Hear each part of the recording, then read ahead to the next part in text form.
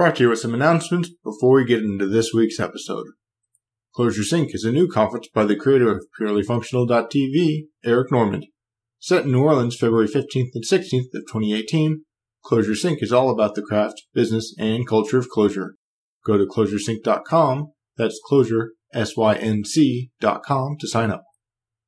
Lambda Days 2018 will be taking place February 22nd and 23rd in Krakow, Poland. The keynote speakers have been chosen. This year, Lambda Days will be opened by Philip Wadler. Mary Sheeran will open Day 2, and the conference will end on a high note with a talk by Feline Hermans. Both the early bird and early bird tickets sold out way ahead of time. The regular sale is on, so make sure to secure your spot soon. Still a student? Contact them regarding discounts and volunteering options. Lambda Days has a special request for all you ladies of Lambda. They want to let you know that last year way too few of you decided to join them, so this year they're having a special deal for you. For more information and to register, visit www.lambdadays.org. And if your company is interested in supporting Lambda Days, please contact sponsorship at lambdadays.org. Lambda Days welcomes organizations passionate about the community to tailor how they want to present their brand to Lambda Days' amazing audience. Bob 2018 is in Berlin on February 23rd of 2018. Bob is a developer conference on what's best in software development. Naturally, it has a strong focus on functional programming. For more information and to register, visit bobconf.de. That's bobkonf.de. And Bob is immediately followed by Clojure D on February 24th, also in Berlin. More information on Clojure D can be found at clojured.de. And cross-registration discounts for Bob and Clojure D are available. Lambda Squared has been announced. Lambda Squared is a single-day, single-track functional programming conference held in Knoxville, Tennessee on March 30th of 2018. Early bird tickets are on sale for $50 until January 7th. For more information and to register, visit www.lambda-squared.com. Monatic Party is having a 5 days long Haskell Summer School in Poznan, Poland. They will have 2 tracks, one for programmers that aren't experienced in Haskell and would like to learn it from the basic concepts. The other track is for people already familiar with the language and will present a selection of talks and workshops on a variety of topics. Their speakers include Julie Moronuki, who wrote Haskell Programming from First Principles, Chris Martin, the co-author of an upcoming Joy of Haskell, GHC contributor Krzysztof Gogolewski, Carter Schonwald, Marcin Chamultuski, and Michał Kowalec. They have an open call for speakers and are looking for people who want to lead a series of lectures or workshops. Check them out at monatic.party. And if you know of any other conferences around functional programming, email contact@functionalgeekery.com and I'll be happy to announce them. Also, some of you have mentioned that you would like to show support for Functional Geekery. In that vein, Functional Geekery now has a Patreon page. If that is how you would like to show your support, you can find out more at www.patreon.com/fngeekery. And a giant virtual hug goes out to all those who are already supporting the podcast. Lastly, if you're enjoying Functional Geekery, please help spread the word. If you would leave a rating and or review on iTunes, or your favorite podcast directory, or even share your favorite episodes on social media, I need your help to spread the word about Functional Geekery. And if there are any guests or topics that you want to hear from or about, please reach out and email guests@functionalgeekery.com and I'll put them on my notes for future episode ideas. Thank you for listening and for all your support.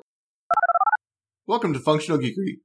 I'm your host Proctor, and this week with us we have Scott Nimrod. Scott, welcome back to the show. It's been about 1.5 years I was looking, so what have you been up to in the meantime? I can't believe it's been that long. Still going full throttle in my campaign to learn functional programming. So I feel a little bit better about where I'm at in my campaign. I've been digging deeper into F#. It's starting to come more naturally to me. I still consider myself a junior, In addition to that, I've also been diving deep into Elm and functional programming. And not just with F# at home, but also had some opportunities to apply it in the industry. So that's been pretty much it. Also working on open source projects that are functional programming with Elm and F#. So I've been really busy and really focused.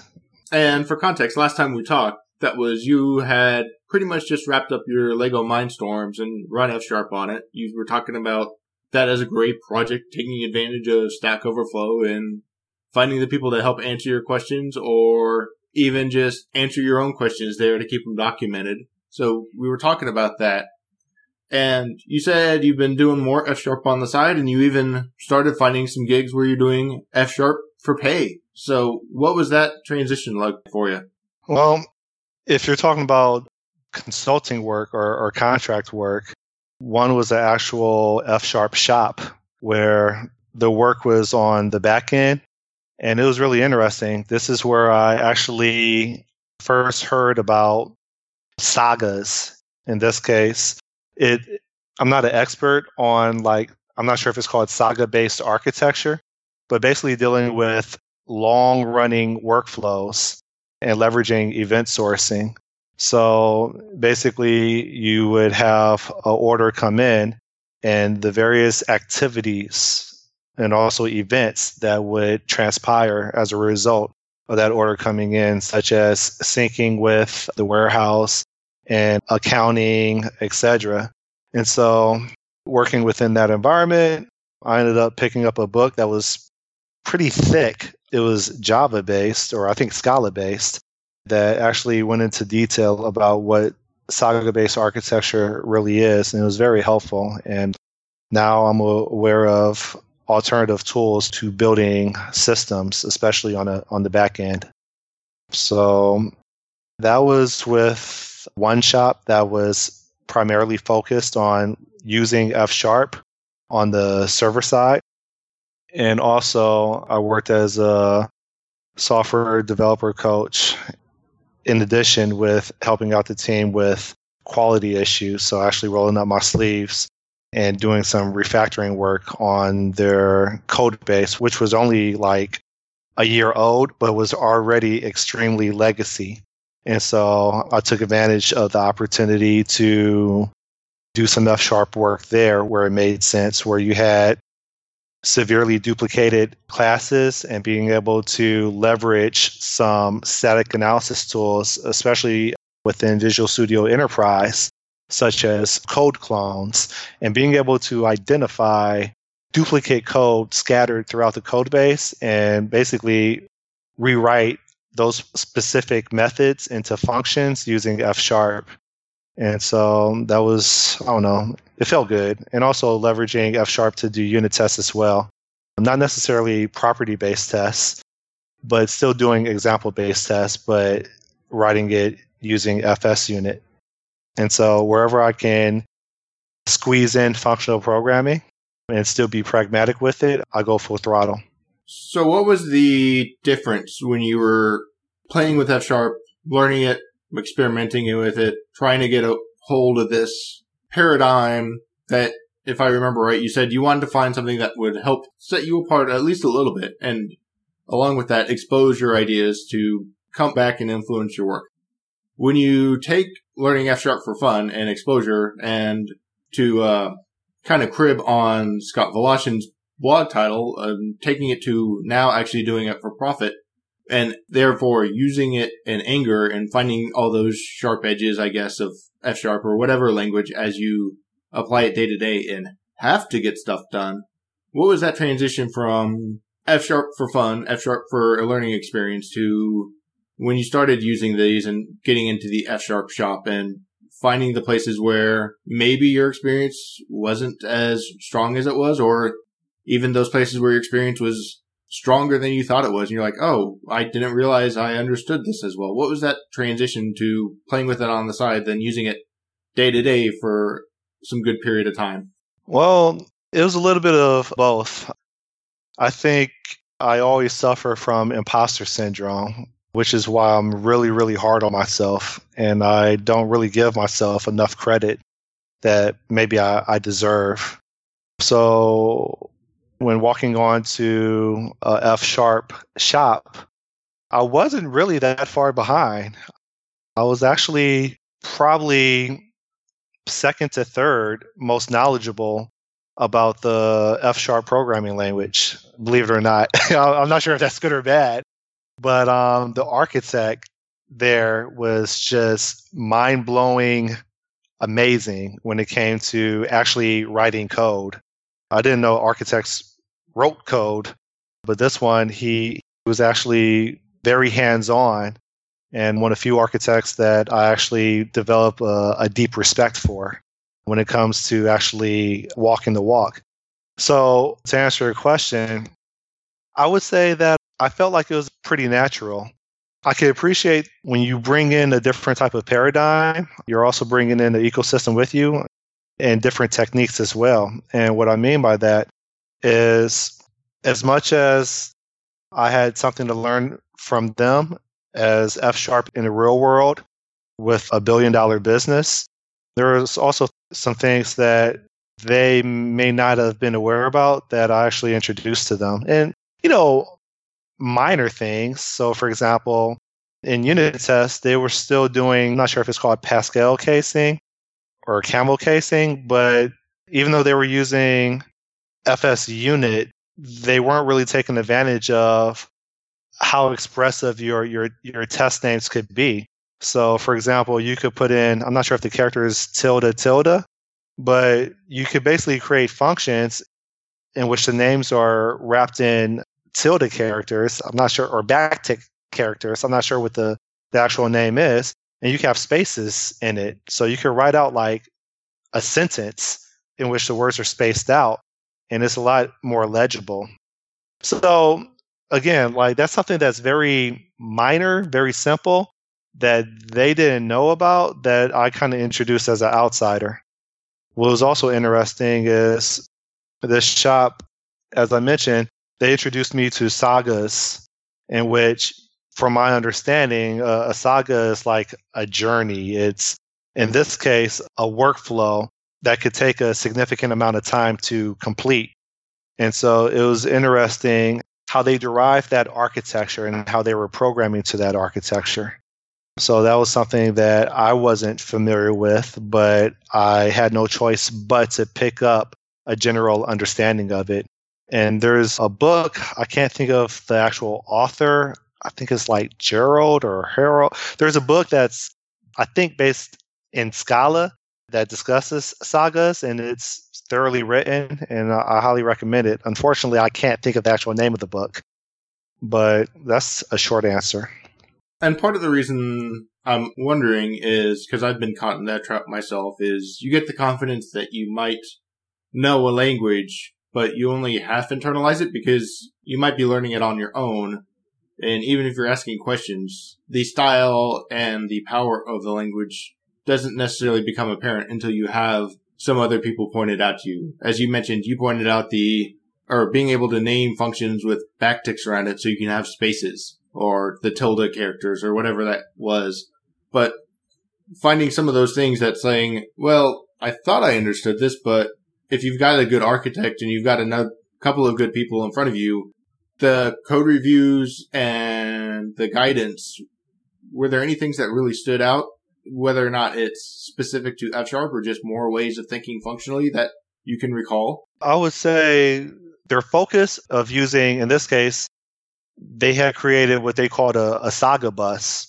And again, this was brand new to me. I never heard of that type of architecture. Sure, I heard about event sourcing, but I never really heard the term saga. And so it was just something that was different that now I have a deeper appreciation for. And the reason why that is relevant is because these are enterprise developers. That might be an overloaded term, but they're working on software that basically the business depends on, in which there's accounting, warehouse, a whole bunch of other departments that are all involved based on some type of trigger, some type of catalyst, some type of event that occurs with someone making an order or someone returning a purchase, etc. And so I found it interesting how they leveraged F Sharp to basically support a workflow that needed to be, or that was required to be, audited. And so what I mean by that is there's no erasing of history. So within SQL, there is no update and you completely wipe out the data that was there, in which there's no way to retrieve past history of what led up to that state in the database. So when they introduced Sagas to me, then I kind of had a better understanding of, what Rachel Reese was talking about in regards to event sourcing and why this type of architecture can be valuable based on the context of actually doing real world business and tracking how things got to a certain point. And when things do occur, when anomalies occur, being able to replay those events to get back to a certain state. That was very, awe-inspiring to me. And so that's something that I will basically take with me whenever I'm in an environment where the business really needs to hold on to every single event that led to the state that they're in with a customer or with an invoice or anything. Then that's something that I would definitely pull out of my toolbox. And so you make a lot of good progress here, it feels like. You've started to solidify your confidence. You said you kind of suffer the imposter syndrome, where you don't gauge yourself as competent as you really are. You've been having conversations with others. I know you did your videocast, Google Hangout conversations with people. I'm trying to remember if you started that a little before we did our first conversation or right around the time. But you've been doing that some more. You've started working on some other side projects. Let's dig into some of these other things that you've found as you've continued on, besides just applying it in a day-to-day job in more enterprise scheme. So what else have you been up to, even if it's some of those things I mentioned, and what are some of those takeaways you've found in the meantime that have helped strengthen either your confidence or your understanding as you're going on your journey of learning F#, getting better at F#, and exploring the broader functional world? Because I know talking beforehand, you've also picked up at least one other language. So what's this path been looking like outside of just being able to manage and work F# in the job as well? So something that has really helped me out, and I actually gained it from one of your past episodes. I'm not sure who the guest was, but when I started learning functional programming as an object-oriented programmer, it was really difficult. There were a lot of habits that needed to be broken, but it was the only way that I knew how to build software. And so it was very hard to force my brain to write code a different way. So what do I mean by that? I would struggle with, how do I write a for loop, in functional programming? And I would still think in those type of terms, like for loop. And so on one of your shows, you had a developer that I believe was creating instructional content, maybe videos, in which he explained that in functional programming, everything can be reduced down to map, filter, reduce. And I remember those words, and that really resonated with me.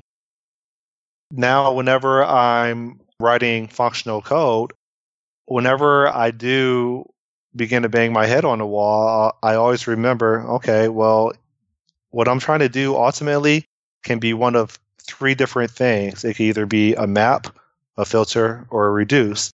More than likely, there's a library within F# or within Elm that is going to have a function that builds on top of one of these three building blocks.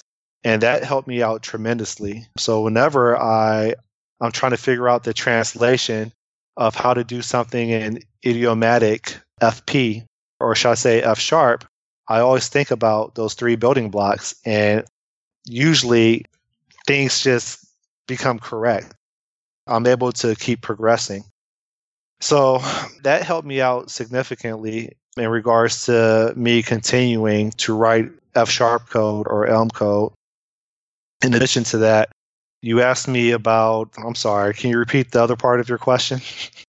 It was more just some of those things you've been up to, working on other side projects, your Google Hangout videos, talking with other people. It was just general updates about those, and then just other various lessons learned that you've taken away either from those or just other things that you've come across that have helped solidify your knowledge that you think is worth sharing to the audience as they're on whatever level they are at.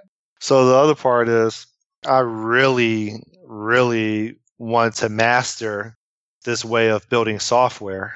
And so in order to go full throttle, I decided to start an open source organization to basically help me get further within this campaign.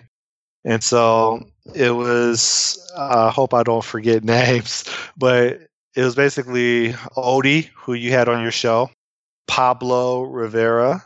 He was recently on Developer on Fire. Adam, don't know his last name. He has a website, I think it's called F# for C# developers or something to that aspect. His name is Adam Wright. He was part of the Lambda Cartel. And also Mitchell Tilbrook, which I think you had on your show, out of Australia. So I feel like I'm missing somebody. But we came together and with the intent of building an application that used only functional programming languages, in this case, Elm and F#. And with that said, also consider frameworks that were focused on or associated to functional programming, such as FSUnit and also Giraffe, which we use for web services. And so that resulted in Nikeza being on GitHub, which is an open source project, a number of YouTube videos and podcasts in which we basically record design decisions and reasons why we should go with one framework versus another, and why we chose .NET Core, etc. And so that was pretty helpful, and I think it was a really good example of collaboration, something that I haven't really experienced a lot in actual work, like working a 9 to 5, but I can really appreciate on an open source project where everybody's voice is heard. So that's something that I took advantage of. And so Nikeza it's still in development, but it's essentially a .NET Core web application right now. I'm going to begin the iOS and Android clients probably in another month as time permits. But Nikeza is essentially Zulu for to give. Right now, it's a web application in which the front end is written in Elm, the back end is written in F#. And the intent of the application has several use cases. For me, one of my motivations for building it was that I felt like the resume that I had wasn't really working out for me. I kept on getting passed over for jobs with employers or staffing agencies claiming that I didn't have a specific skill set or I didn't have experience. And some of these topics that they said I didn't have experience in, I had actually wrote blog posts on or recorded videos on, such as Windows Presentation Foundation and its model view model pattern. And so that started coming up more and more where people started passing on me for jobs that I believed I was more than qualified to do. And so one of the features of Nikeza is, and it's pretty primitive right now based on the current implementation, is to basically enable people to showcase their portfolio. So again, the resume is a broke tool where all you have to do is know how to play the game, and you just sprinkle a whole bunch of buzzwords on the document, and there will be algorithms that will look for those buzzwords and notify HR or any type of gatekeeper whether you're a candidate that's worth a technical interview or a technical screen or not. And for me, that wasn't really working out. So to make a long story short, with Nikeza, one of the problems that I've been working on solving is to provide a platform where you can take your content, whether it's YouTube videos, whether it's WordPress or Medium.com, even Stack Overflow answers, podcast shows. I've been a podcast guest on several shows. basically taking your professional web footprint and being able to put that on a platform so that the proof is in the pudding and that people can really understand the topics that you specialize in. And it's not you just writing it down on your resume, but it's more of you having content that people can examine so that they can make more informed decisions on hiring you or not. So that was one of the features of, or is one of the features of Nekeza. The other features of Nekeza, as I kind of touched on, is it's essentially an aggregator of data. So as a user, you basically identify your data sources, right? A data source is essentially a platform that you have content on. So you can say, hey, I want to streamline my professional web footprint, and my web footprint is basically on these platforms. It's on Stack Overflow. It's on WordPress because I maintain a technical blog. It's on YouTube. And if I'm a podcast host, then I'm just going to provide the URL of my podcast feed. And Nekeza will basically take that and it'll spit out all the links and it'll organize those links into specific buckets, aka categories, videos, podcasts, answers to questions, and articles. And it will run a periodic synchronization task so that right now I configured it to run every 3 hours. It will go through all of the platforms that you have content on, and it'll look for new updates. And as it finds new updates, it'll go ahead and post that on the website. So all the recent links will basically bubble your profile to the top of the website for users to observe. And when you actually log into the application, you can view your followers, you can maintain your subscriptions, in which it's people that you follow. And it's just a way of staying up to date with domain experts. Because I'm a software developer, right now, if you go to the web application or website, it's pretty much focused on software development, but it's really open to any type of expertise. I just happen to be a software developer, so the majority of the profiles that I created are podcast shows, or, for example, Mark Seaman or Tomas Petracek, people that I have a deep respect for.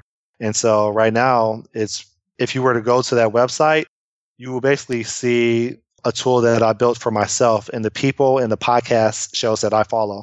And so you're picking this up. You've had some of these discussions. When you start fleshing out this idea of, well, what if I could get all my stuff in one place for me to follow all along?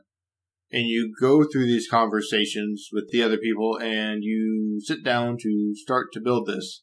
What were some of those things that you learned from doing this process? Whether it was other features of F#, design thinking, or just anything in general as you were sitting down and working through this and tackling this problem? Well, the first thing that really jumps out, and I'll just be honest, is you can find or attract the most motivated or brilliant minds. But what I've learned is that just because people are very knowledgeable doesn't necessarily mean that they're going to use their time to work on what you believe is valuable. So in my personal experience, I kind of learned to appreciate the domain knowledge or wisdom that people may have. And so that could be very helpful. They could help you get a better understanding of options that are available when you're solving problems. But at the same time, it doesn't necessarily mean that they're going to also roll up their sleeves and actually crank out code right next to you. And so that was my experience with trying to spearhead an open source organization. Is everybody's motivated at first because it's a clean slate. It's fresh. There is no legacy. Everything is what we create of it, right? But then when it comes down to actually writing code and actually solving the problem and banging your head against the wall to try to troubleshoot things, that's where human behavior may change. And so with open source, I think open source is recognized for attracting motivated minds in which it's more than money. It's personal, right? That's my viewpoint of open source projects is it's personal and people want to build something where they may not have the opportunity to build it at their 9-to-5 job that's severely standardized and very process oriented, where there's not much room or bandwidth for innovation and experiments. But with an open source, on a case-by-case basis, you have an opportunity to really dig in deep with what you know so far in regards to software development, and you get to test out ideas, especially if you're the one that is actually managing or spearheading the actual open source project. So to answer your question, that was the very first thing that I recognized was not necessarily related to programming, but really the human factor. That just because people are brilliant doesn't necessarily mean that they're going to consistently contribute actual code. And so that was something that I never really considered. In addition to that, there were decisions that were made that listeners to the show can actually examine on our YouTube videos about why we chose .NET Core, why we chose SQL Server, why we chose Giraffe, which is a framework that supports idiomatic F# syntax for building web services. And so I wasn't familiar with Giraffe. I heard of .NET Core, but I didn't really understand the value. Honestly, I still argue the value of .NET Core for normal .NET developers, right? Not to go off on a tangent, but I think .NET Core is really to get other developers that aren't really .NET onto the platform. But that's a different topic. So to make long story short, working on this open source project and working with developers from Puerto Rico, Australia, Nigeria, Kansas City, it basically made me aware of tools that I wasn't aware of previously, and also code reviews. So believe it or not, Mitchell Tilbrook him and I still get together in which I will actually invite him to do a code review of some functions that I wrote to basically perform synchronization with YouTube or Stack Overflow. And it's still valuable. There's still things I learned about F# that I wasn't really familiar with before. So those are some of the things that I captured. So there's a couple places that might be interesting to go, and I'll let you kind of pick and choose which one you want to run with. One is, you touched on it being on .NET Core. Been out of .NET for a while doing day-to-day stuff and haven't really done much on the side with it since .NET Core was announced. But my understanding of .NET Core is that it now allows you to go run your F# if the integration's good enough, and you can talk about that on a MacBook or a Linux machine. So that's one avenue we could explore. The other one is for your front end, you're using Elm. So I guess pick which one of those might be interesting to talk about from a perspective of what you learned, what you found valuable, what you found interesting in either of those topics, or if there's something else there that you might want to cover that I don't even realize there. I'll try to do both. With .NET Core, the decision why we use .NET Core was because even though I'm a .NET developer, there were developers that weren't really familiar with SQL Server. They didn't use Visual Studio. They had MacBooks. And so my understanding, right, because I'm still a .NET developer, so I don't have the type of appreciation for .NET Core as they did based on the problem that we were solving, is with .NET Core, it also supports Docker. And so my understanding is because they weren't using Visual Studio, they weren't using SQL Server, .NET Core was the tool or platform that enabled developers that don't use Visual Studio tools to build .NET applications. Okay? So there is significant investment on Nicasa on building out the Docker functionality, for lack of a better term, because to this day, I still don't fully understand Docker, because that's not a problem that I had to face being a .NET developer and using the tools that Visual Studio provides. So in addition to SQL Server, but for Mitchell and Pablo, members of Lambda Cartel, my understanding is that .NET Core and Docker was required in order to write F# and leverage SQL Server. So those were the motivating factors for using .NET Core.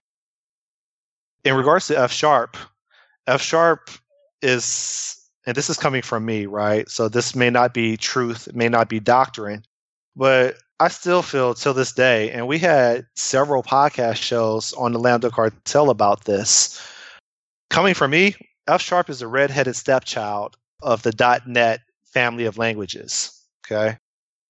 It's backed by Microsoft, but it's really being carried by the community of F# developers. In addition to that, F#, when I say it's a redheaded stepchild, it never received and I understand why, but it never received the same amount of love that C# has received, or even Visual Basic .NET. I'm not sure if VB.NET has been deprecated yet, but with F#, when I say that it hasn't received the same amount of love, the tooling for F# isn't as mature as it is obviously for C#. And I discussed this on .NET Rocks when I was on that show, in which you really don't have static analysis tools for F# as you do for C#. So for example, within Visual Studio Enterprise, you really can't take advantage of the code metrics feature, or even code map, where you can spit out a UML diagram of your solution from namespace to, in this case, instead of classes, we have modules, to actual functions, and get the maintainability index for it and cyclomatic complexity and all that stuff. Those features don't exist in Visual Studio for F#. So that's just F#. In regards to .NET Core, you still don't have the tooling. So not only does F# not have the tooling just running on .NET that you would expect coming from a C# background or a C# paradigm or ecosystem, but because it's .NET Core, you also don't have the type of tools that you're used to. So what I mean by that is, for the longest, up until 2 weeks ago, I had two IDEs running. I had Visual Studio Code with the Iodide plugin as my F# editor, and then to actually run my server code, I would use Visual Studio. And so again, I would have two different IDEs up because for whatever reason, I didn't know how to launch my server instance in Visual Studio Code's Iodide. But it was a beautiful experience of writing F# because the tooling is there in Iodide, not necessarily static analysis that I'm aware of, but I mean, just basic things such as IntelliSense and looking at your function signature without having to write a comment that shows your function signature, right? This is something that I believe Visual Studio doesn't have, but Iodide does have, where you can just look at the function and it kind of has, similar to CodeLens in Visual Studio, your function signature. So you can see what the inputs are and what the output is of that function. You can actually go to the definition of a function that is being called by a client and go to the actual implementation details of that function within Iodide, which within Visual Studio, I kind of struggled with. So to make a long story short, the combination of F# doesn't have the tooling that C# has that we've come to love, but also within .NET Core, you still don't have that type of tooling. So for example, when basically writing queries or interacting with an actual database, hence SQL Server, people would recommend to use type providers. There's a SQL type provider, right? And so within .NET, yeah, that makes sense. I don't need Entity Framework, and I really don't need ADO.NET. I would use the type provider. and it does like magic behind the scenes at compilation time, and things just work. That's my understanding of it. However, in .NET Core, well, at the time, the SQL type provider, it wasn't supported. There was a Kludgy workaround, but at the time, that just didn't feel right. And so we decided, and it was in the episode that we recorded, that we were just going to use ADO.NET, which meant that we would actually write within hard-coded strings SQL statements. And we would basically use that to execute queries and commands when we needed to interact with the database, specifically SQL Server.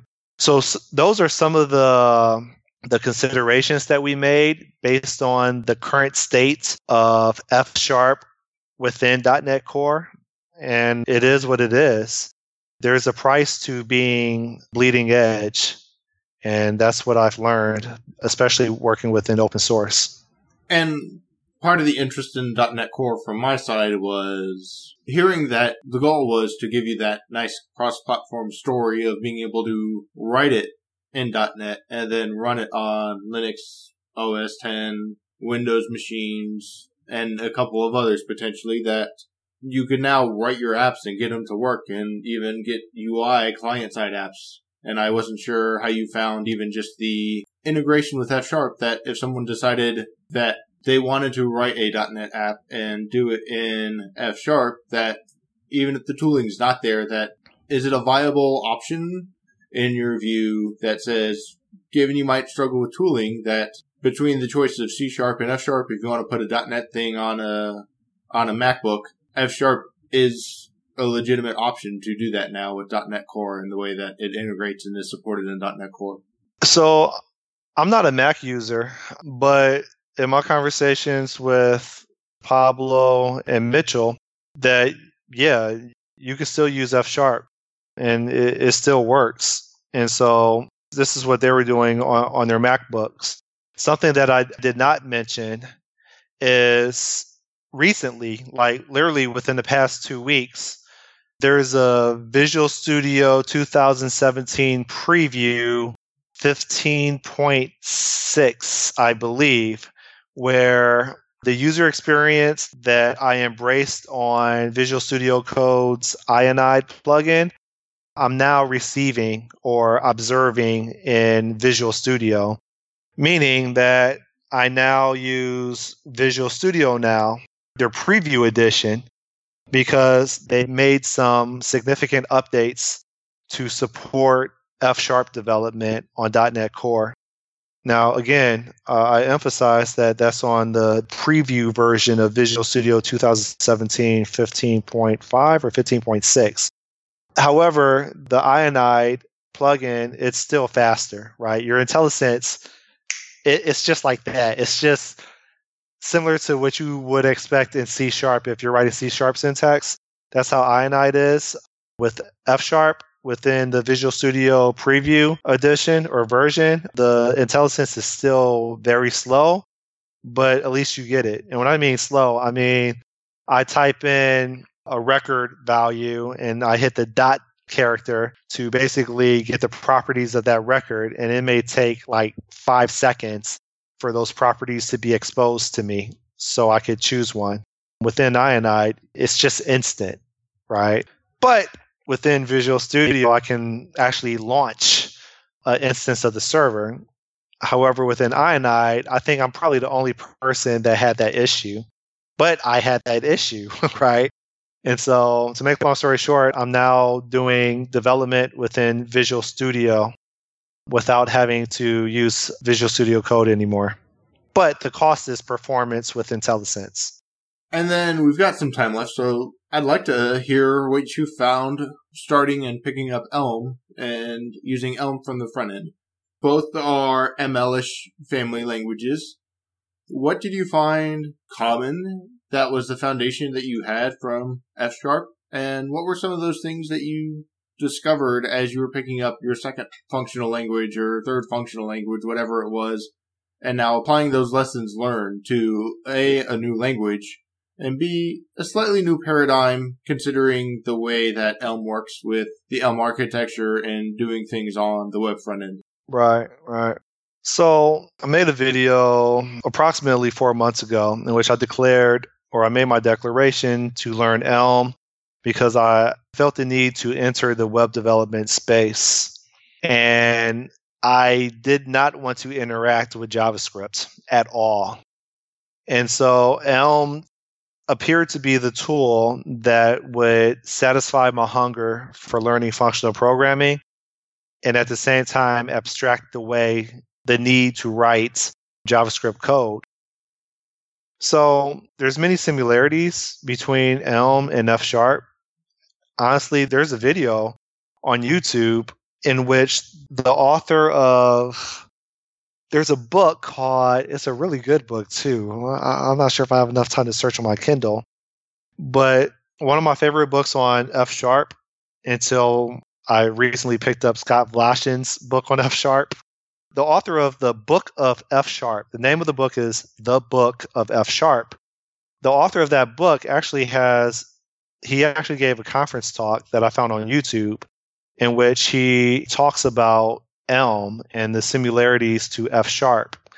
And I agree with him. Working with Elm honestly solidified my understanding of functional programming and also, I believe, solidified my understanding of writing F# code.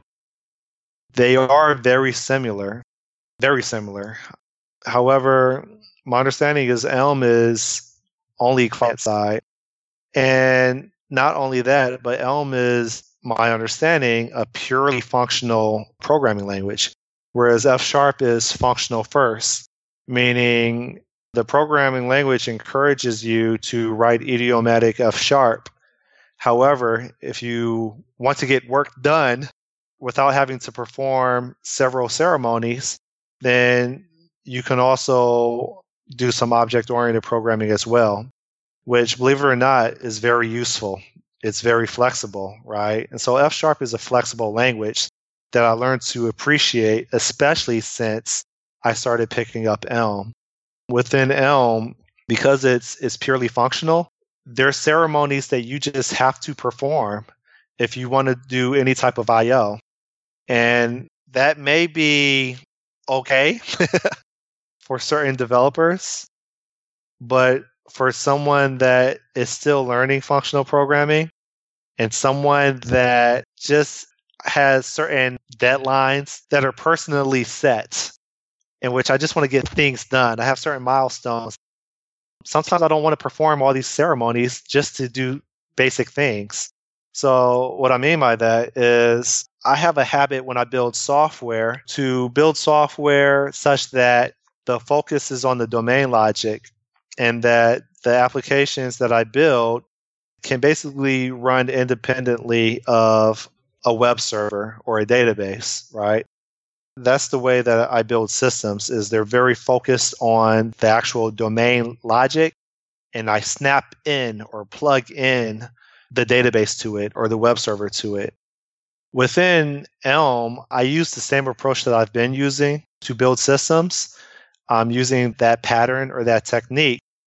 And when it came time to actually snap in web services to my Elm project, I learned very quickly that I had to redo a significant part of my code, meaning that with Elm, you're forced to pull in this case, the HTTP module if you want to do any type of, well, in this case, interaction with web services.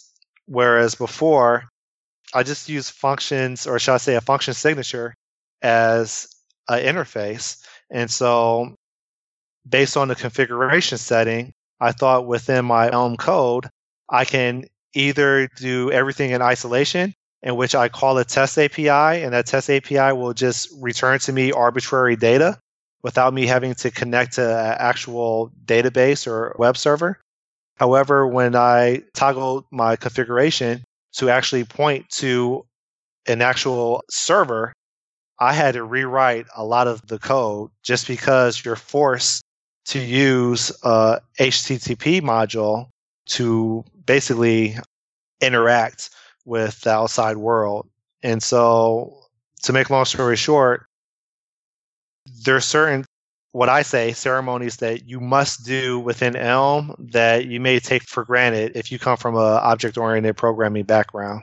As you continue to go down and understand that route, from my more limited experience with Elm, I found that those boundaries are nice, at least, that because you're putting a message or you're raising an event that you're going to react to in an update or something else, or a subscriber, that you can kind of stop worrying about the actual HTTP call and you just say, well, I know this is going to invoke it. Did you find something along those lines that the actual interaction with the outside world became different as opposed to some of the impure stuff you might be able to get away with in F# because it's still got to respect the C# and VB.NET and the underlying .NET system? So something that I got hit hard with with building out this Nikeza open source project is performance. So again, because I'm a newbie to Elm and also web development, as a native application developer for building desktop applications with Windows Presentation Foundation, mobile applications with Xamarin, there are certain things, for lack of a better term, that I take for granted. When working with Elm, I quickly observed bottlenecks, performance bottlenecks, where I couldn't just pull in data, even if that data didn't need to be used based on the specific context that I was working on, or the specific view, aka page, that I'm operating on. And so this is my understanding, which may be incorrect. But with Elm, my understanding is you have immutable records, right? Immutable types, or shall I say immutable values. And so with that said, every time you need to modify a property of a value, well, you're going to create a copy of it. Now, I'm sure behind the scenes, there's an optimized way of just changing the property that needs to be changed, and that's it, and preserving everything else. That's my understanding, or at least I hope that's what's being done. However, when building a real application that aggregates data, and again, like this application for test data, I had pulled in Tomas Petracek and Mark Seaman's Stack Overflow answers, and they have thousands of answers, right? And so I quickly observed performance issues with the Elm application that I was building. And I realized that I needed to specify specific pieces of data from the server that I needed, where in object-oriented programming, or specifically native application development, I never really had the requirement or felt the need to do. I guess I took that for granted.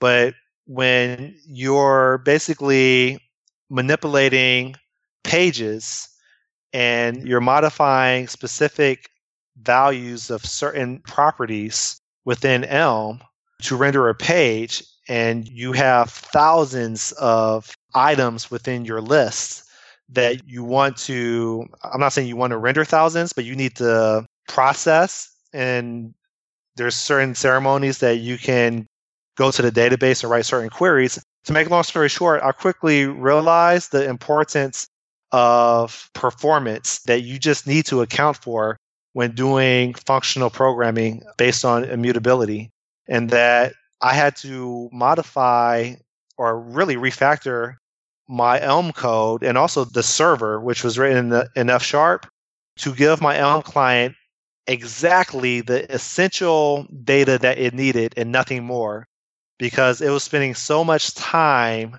basically creating copies of itself to basically render the data that it needed. So I know the way I attempted to explain that was kind of verbose, but I'm still learning functional programming. But to make a long story short, within Elm, because it's immutable, I found that in my case, I have to be very careful in what I ask for.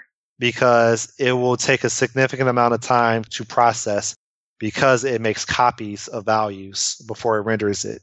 Well, we're getting close on our time, and I know we're pushing time on your end, so I want to be conscientious of it, and I'm sure we'll have to get you back on in the future to give further updates as you continue to progress with Elm and push further with Nikeza and any other things that's going on, be it more professional work in F# or potentially professional work in Elm, or just any other languages that you play with, but being considerate of your time and coming up on the hour time mark as well. And I know it's getting late for you, but what do we need to leave the audience with? Is there other calls to action? Are there other things that you want to announce? I know last time we talked, you didn't get a chance to do too many conferences. Do you happen to have any upcoming conference appearances, speaking or attending? Is there anything that you want to let people know about before we give where people can find you and keep up to date with what you're going on? I guess my call to action would be, I purposely reached out to you to be a guest on your show because I want to represent someone that's not an expert in functional programming, to basically support the notion or the idea that you don't have to be incredibly brilliant. You don't have to have a PhD.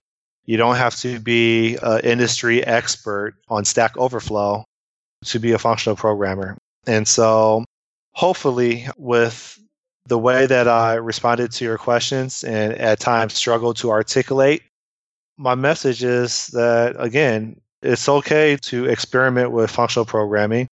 It's okay. You don't have to have a PhD. It's not research intensive. It's a different way of building software. And my objective or my goal is to try to help others understand that, again, you don't have to be an industry expert. You don't have to be so advanced within software development know-how to understand what it means to be a functional programmer and to build software a different type of way, in which I would argue with functional programming, one of the aspects of it or characteristics is the code is already inherently testable, regardless of if you decide to write tests for it or not. And so, again, that's one of the main reasons for me wanting to come on your show, is to encourage others to try out functional programming and to let them know that they don't have to be brainiacs to do so. And that's pretty much it. In regards to any conferences or events, I'm preparing to publish a blog post on functional programming, specifically with what I've learned with building Nikeza, which is on GitHub. It's open source. But I'm preparing to publish that for the F# Advent of Code calendar. I'm sure I butchered that name, but there's a annual event in which I think each day of the month there's a blog post that a contributor provides that's focused on F#. And so actually tomorrow, well, we're midnight now, but on the 15th of December, I believe that my blog post is due. So I'm trying to wrap that up. In regards to conferences, no, I haven't. The only conference that I did was last year. I was on Automation Guild, which is sponsored by Test Talks, in which I discussed property-based testing. There's a NDC Minnesota, I think that's in May, that I don't plan on speaking at, but I do plan on observing. So I might fly up there and just go to the functional programming track seminars, or shall I say talks. And that's pretty much it. So no real call to action besides what I already discussed. And thanks for having me. And then you mentioned the Advent of Code blog, but you've got some blog posts. You'll occasionally do live streamings, Twitter. What are the best places for people to follow along and keep updated and watch for what's going on in your world? Are there any specific places you'd point people to? Twitter mostly. I think I calmed down some, where a lot of what I post is more focused on programming or sharing articles or videos about programming. Besides that, I do have a YouTube channel. Occasionally I interview other developers. My last guest was Scott Vlashin, which was about a week ago, in which we discussed his new book. I think it's called Domain Modeling with F# or something to that extent. But yeah, on Twitter, you can find me. On YouTube, basically, you can just look up Bizmonger. That's my internet name, and you should be able to keep track of me. Besides that, I have a blog. It's bizmonger.wordpress.com, in which recently I've just been posting YouTube videos or embedding YouTube videos in my blog. But also in that blog, I discuss Windows Presentation Foundation, Xamarin, as well as Elm and F#. So, yeah, thanks. And I'll get all those included in the show notes for people to come back and follow along and keep up to date with what's going on and your progress and your sharing of your learning. So, thank you. Yeah, thanks for having me on, Steve. I'd like to give a giant thank you to David Belcher for the logo. And once again, thank you, Scott, for reaching out and making sure we caught up. It's been interesting to see what you've been up to. I follow you along with Twitter in both the Functional Geekery account and my personal account. So I see you come up here and there between everything else. And so I've seen your updates occasionally, but it's always nice to get back in contact with you and get some more details about what's been going and hear how your progress has been. So thanks for reaching out, and I'm sure we'll talk again in the future about further topics and further learnings as you continue on your functional programming learning exploration. So thanks again for being a guest. Likewise, thanks for having me on. Until next time, this has been Functional Geekery.